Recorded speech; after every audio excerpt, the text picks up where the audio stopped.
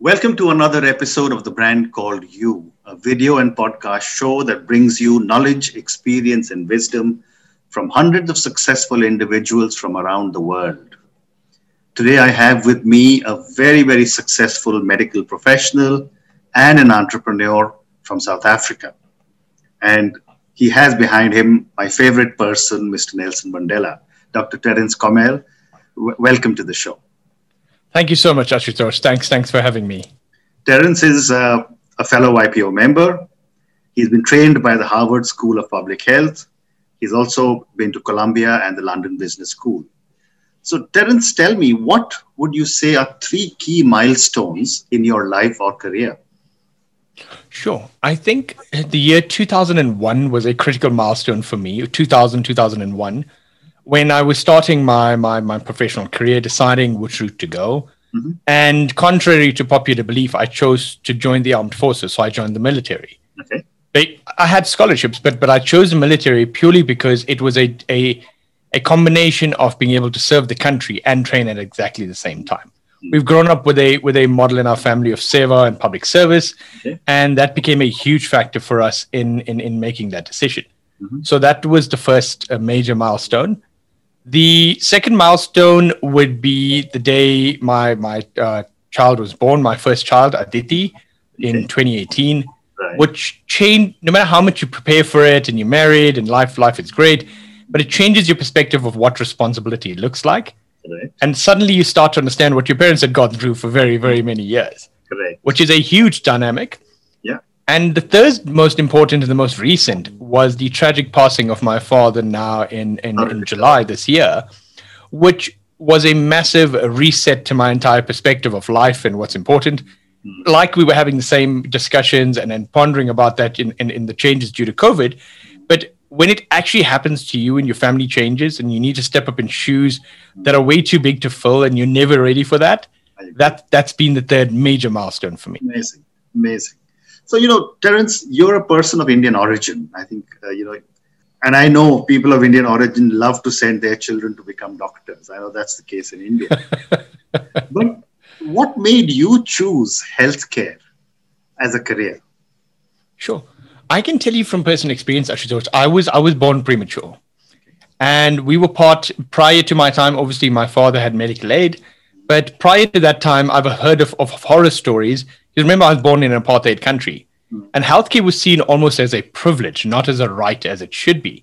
Right. And I know of horror stories, and I've met family of mine in government facilities who go and sleep in the queue on the benches the night before so they can hopefully be seen by 4 p.m. the next day. Wow. So to me, access to healthcare was a challenge that we still experience in very many parts of the developing world. Mm-hmm. And as I grew up, I had health concerns and health needs, and looked at what was the only profession in which you could do your profession and not have it focused on money, although people have different views today. And that was healthcare and medicine. So it was a calling for very many years to make that difference, because yes, you could live a comfortable lifestyle, but it had nothing to do with prestige or family pushing to do that. We grew up in a family of public service for all our lives, very spiritual in our perspective. And it was a natural progression of what we did. And that is how a lot of my businesses evolved, in focusing on how can we improve the quality of lives of everyone else. And I'm not saying medicine's the only way, but to me, it's probably, in my experience, the most noble and involved way. Wonderful. You're also, I think, are a professor of practice at Northwestern University. Correct. Yes. What exactly is that? What does professor of practice mean? Sure. To contrast it, you get tenured professorships who are full-time academics, either full-time teaching or full-time in research. Professors of practice, in my understanding, are brought to the institution to bring extensive industry knowledge to the institution. So when some people are spending their time doing research and research papers, as a professional and an entrepreneur and someone from industry, you've spent years honing your skill in actually practicing what the institution teaches.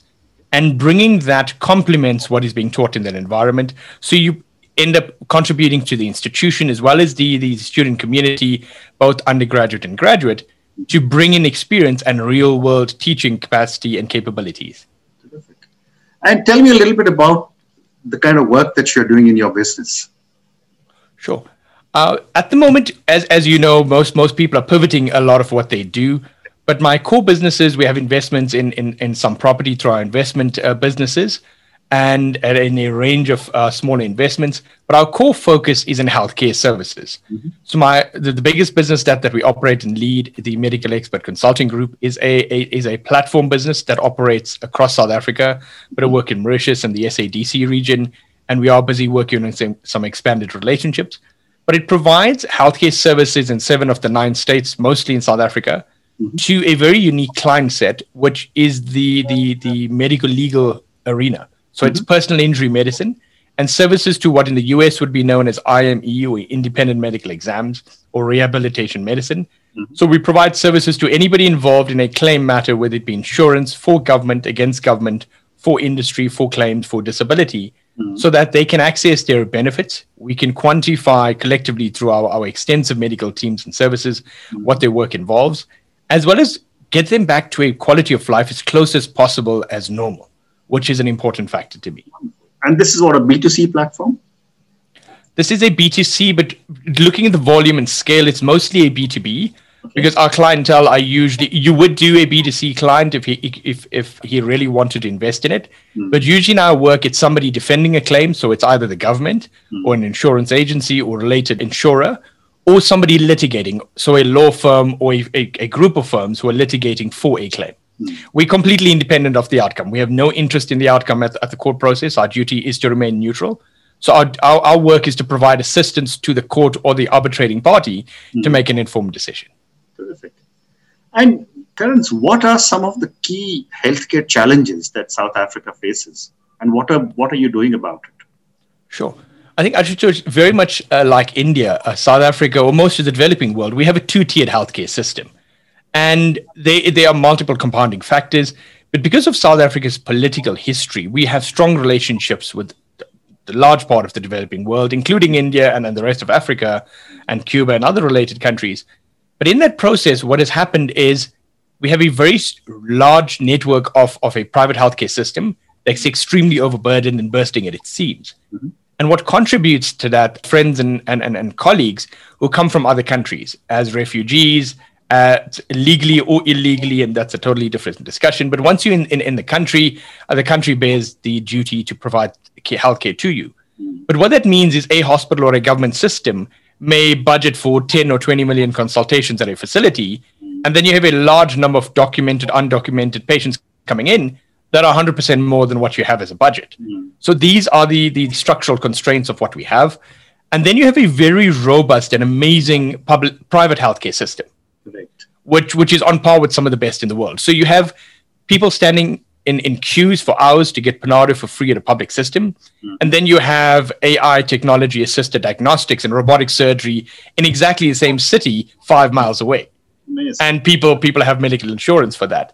So I think the haves and have-nots, the disparity in the Gini coefficient is a major thing in South Africa, because there is a major disparity. Although President Mandela brought about peace and equality to everyone, and everyone's an equal citizen, the historical injustices have not been equalized, which is a systemic problem, like in most countries that had distressing pasts. So I think what we're doing as our businesses is making sure these services, because a large volume, if not 95% of our patients, are people from very, very poor communities. So when we built our business system, if you needed to have an assessment and you saw an orthopedic surgeon, you'd come in after your lawyer decided you're going to see him, then an OT, and then a different person. And this could be a 3 to 5 year process. And this poor patient would have a fractured leg or a brain injury or various complexities. Our business provides convenience for that patient. So they come in for an assessment. They're in the morning, out in the afternoon, in what was previously an 18 to 36-month process. They provided support. They provided facilities, sandwiches if need be, snacks if necessary and supported. And there's no differentiation. We've actually had some patients with the audacity saying, those are poorer communities. Can they have a different room? And we said, everyone who walks through our door is equally important to us, because our existence is for them and it's because of them. So that's what we're doing in our core businesses. But as part of the Family Foundation and a lot of the nonprofit work I do, I lead an organization called Tolwana Salarato, in which we do nutrition, healthcare, and training programs in deep rural South Africa, in the mining communities, in which people live literally on government grants and minimal incomes. And that's what I thoroughly enjoy in being able to give back to the system. And it's scary in this day and age that people don't know the basics of animal handling, basic hygiene, and there's no access to water in schools in this day and age in the countries that we live in. Wow. I mean, you're doing some amazing work, and congratulations and thank you for such an amazing amount of commitment. Tell me, till in India, till we got this large government scheme for health insurance, which was announced by the Prime Minister, almost 83 or 84% of the people in India used to pay for healthcare out of their own pocket, which obviously created the disparities. And India is no different. Exclusive facilities and government facilities, which are changing. Yes. What is it like in South Africa? In South Africa, you have a public system that you do have some facilities that are very rural and minimal services. And then you have world-class facilities. For example, one of the universities that I trained at the University of Pretoria, the Steve Biko facility is an 8-story world-class facility. If I were unwell and had an emergency, if it was a choice between a private system and the public system, I'd want to go back to that academic government facility. Correct. Because you have the diversity of knowledge, the entire academic team that provides your care, and the facilities to provide that. So I wouldn't bash the public system. I think there's massive capabilities. It's obviously just an overburdened system. In South Africa, though, you have the private system in which we call it a medical aid, similar to a medical insurance or healthcare insurance. And that's for those who want to go to private facilities. The government facilities, though, have a slight assessment, but by and large, 99% of the population would pay the equivalent of $1 or $2 to open a file, and that's the end of their cost in the public system. So it's purely an administration fee. And if you can show you don't have the income, which most people don't, then the entire service is 100% for free. So we have a very robust public health system, but then it's obviously open to abuse. We've had cases where patients come out from 3 countries north of where we are, sue the government to compel them to provide life-saving surgeries, which we want to provide, but there's a waiting list, right? So it doesn't give you priority. So we have these dynamics and professional patients, as we'd like to call them, who maximize and abuse the system. But by and large, it's a very, very well-funded system, but it's unsustainable in its current model. Understand. So let's move on. Terrence, I mean, you're a multifaceted person, medical doctor, run a foundation, YPO member. And when I was reading about you, you also written about motivation and leadership. Yeah. Tell me about this publication. Sure. I think I write a lot, on sharing my perspectives, because coming from a very low income family background in which survival was critical, and then growing into what we've done collectively as a family, as I'd call it, is gives you a different perspective of what leadership is, as opposed to being born and entitled into certain roles. Right. And to me, one of my biggest guiding principles has been from Swami Vivekananda about they alone live who live for others. The rest are more dead than alive. Right. That's been a motto that's guided my leadership for decades. Mm-hmm. And even when I left home to join the military, that to me has been my focus and true north, and been one of my guiding principles. Mm-hmm. And that motivates me every day of asking, when you go to sleep, and I say that to my kids now, and it's conversations I have with anyone that I support and mentor, is, have you really created value in this day to the best that you can? Because you have no guarantees of tomorrow. And it's driven home so much so that my dad in his youth, as I'd still like to call it, passed on tragically very quickly. And he also lived to his maximum every day. It's not living reckless. It's living purposefully and with intent. Terrence, you're a very committed YPO member, and you've been with the organization for a few years. What does YPO give to you? Sure.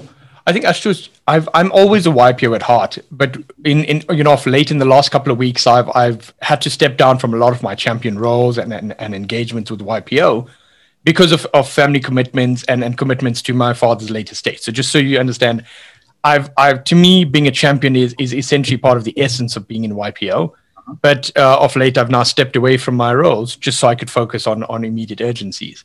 I think it's the first and only organization of its type that I know that creates this level of engagement, because it creates almost a family-like safety wherever you go in the world. Yes, there will be nuances and different dynamics with people you engage with, but by and large, the organization creates that platform for people to connect around the world and find common ground. And if not common ground, just become great friends and share their journeys together. That's terrific. And how many years have you been a YPO member? Not long enough. So till July this year, I think it's 4 or 5 years. Fantastic. But I've stepped up to every opportunity that had come my way. I can imagine. I've seen that. Again, thank you for being such a great champion. So, let me move to some questions for you personally. What does success mean to you? I think success is a vague goalpost that everyone seems to pursue, but you need to know internally how you define it in your journey. And to me, success is about being able to be happy with what you have and being able to share and contribute to the broader society with exactly those resources and experiences. Because what we gain in our journey is a contribution from society itself. Right. So that to me is that goalpost.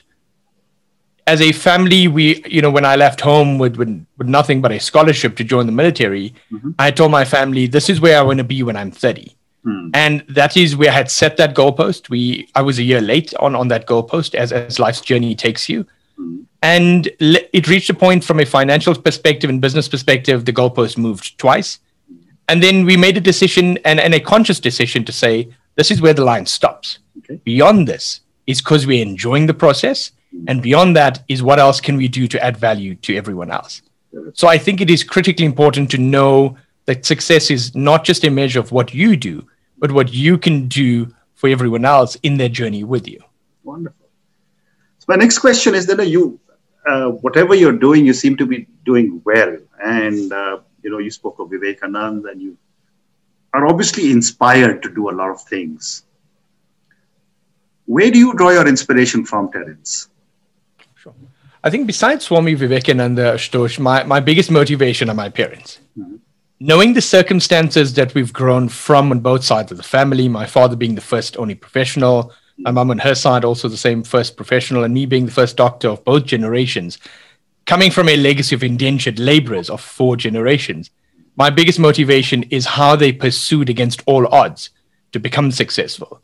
So a lot of people that I talk to of late say, but Terrence, you're very lucky and you're very successful. And I said, but it takes a long while. And they said, but you're fairly young. And how long is that? And I said, well, 20 years of my journey and 40 years of my parents' professional journey got me to where we are.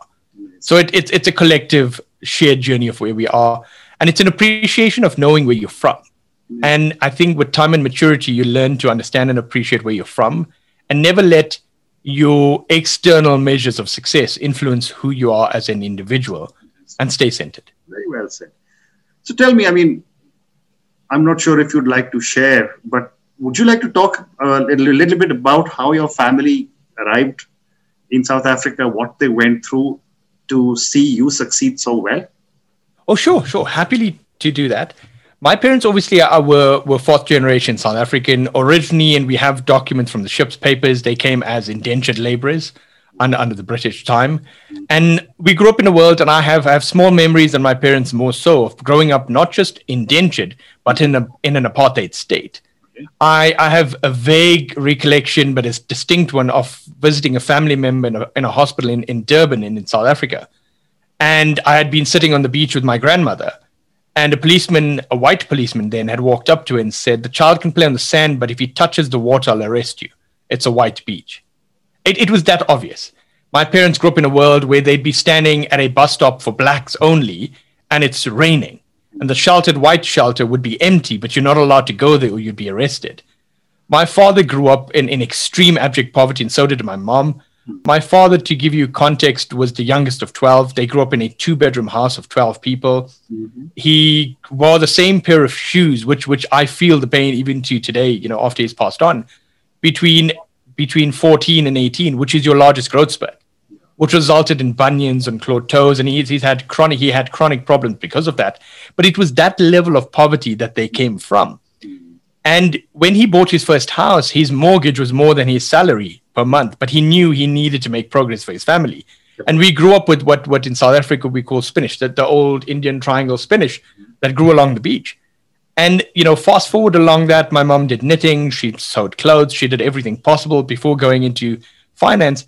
But their focus was always give our children the best opportunity and best education opportunity and let them make the decisions that they want.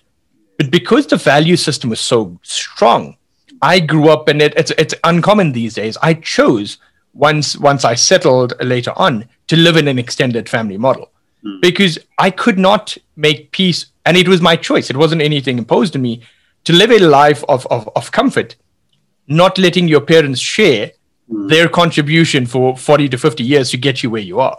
So to me, it's a full circle journey. So it's been extreme contributions. They've done everything possible to support us. But knowing where they've come from, the odds were stacked against them at every single place. Amazing. What an incredible story. Thank you for sharing. That's amazing. So moving on, I've got time for a couple of more questions for you. Sure.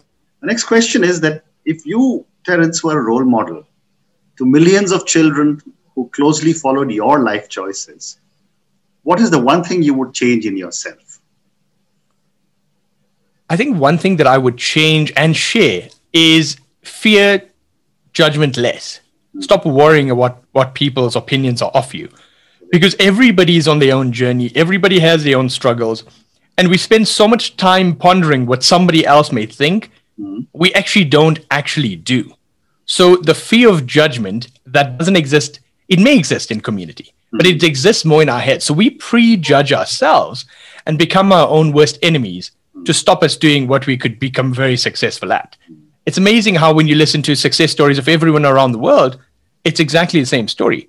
People who became successful went against the odds because they went past their fears and focused on, I can make a success of this. I can follow through with this. And that is how I do a lot of what we do across our businesses as a collective team. It's because I am aware of what people's views are, but I don't let it define me. Okay. That's one thing. If I went back 20 years and said, worry less about judgment, I may have been in a very different place. Amazing. Well said. And my last question to you is now going to talk about the photograph behind you. Mr. Mandela, I mean, I've had the unique privilege of meeting him twice and serving on a board that he chaired. What an amazing man, and South Africa is where it is because of him. What does he mean to you? I think the epitome, and that is why I have him in all my videos, is the commitment to success for community in the world with no guarantees. Because, and that's what a lot of people may have a slightly different view, but the ANC and the movement that President Mandela had led was not just people of black origin. It was people of Indian origin, of colored origin, of anyone who was non-white. And I have a copy of the Freedom Charter that sits in my office. But everybody that collectively contributed, he was conscientious and aware of and recognized when the country got freedom in the 90s. But when he went to prison fighting for a principle, when he went to prison and stood steadfast for knowing that justice is for everyone, including the oppressors, he had no guarantees. And that kind of commitment to the world is to a large extent unprecedented. And that's what made him as great as he was. And even when he got to power, a lot of people have thought when he came out of prison, he would have then taken revenge. He would have then tried to level his scores. But he didn't. He saw it from a humanitarian perspective, saying, maybe your view was wrong for a multitude of reasons. And that is what he did so well. Commitment to society with no guarantees, and humility when he came to power. He didn't stay on for a second term. He said, I'm here to do what I need to do. I'll step away and do what's needed for the world. Very well said. Very well said. Terrence, thank you so much. It's been such a pleasure speaking to you. I'm grateful for so much candor in our chat, and I wish you lots of success in everything that you're doing. Thank you so much, Ashutosh, for the opportunity to engage with you, to share with you. A lot of things I've discussed today, I've probably never mentioned in any other public discussion, but I appreciate the opportunity. Thank you for your mentorship and support, and congratulations on such an amazing product. I think it's motivating and stimulating at the same time, where a lot of people say, but what's the value in this? And you epitomize and embody exactly that the shared learning and the shared journey is where collective wisdom comes from. So thank you. Thank you for the opportunity and for all that you do. Thank you.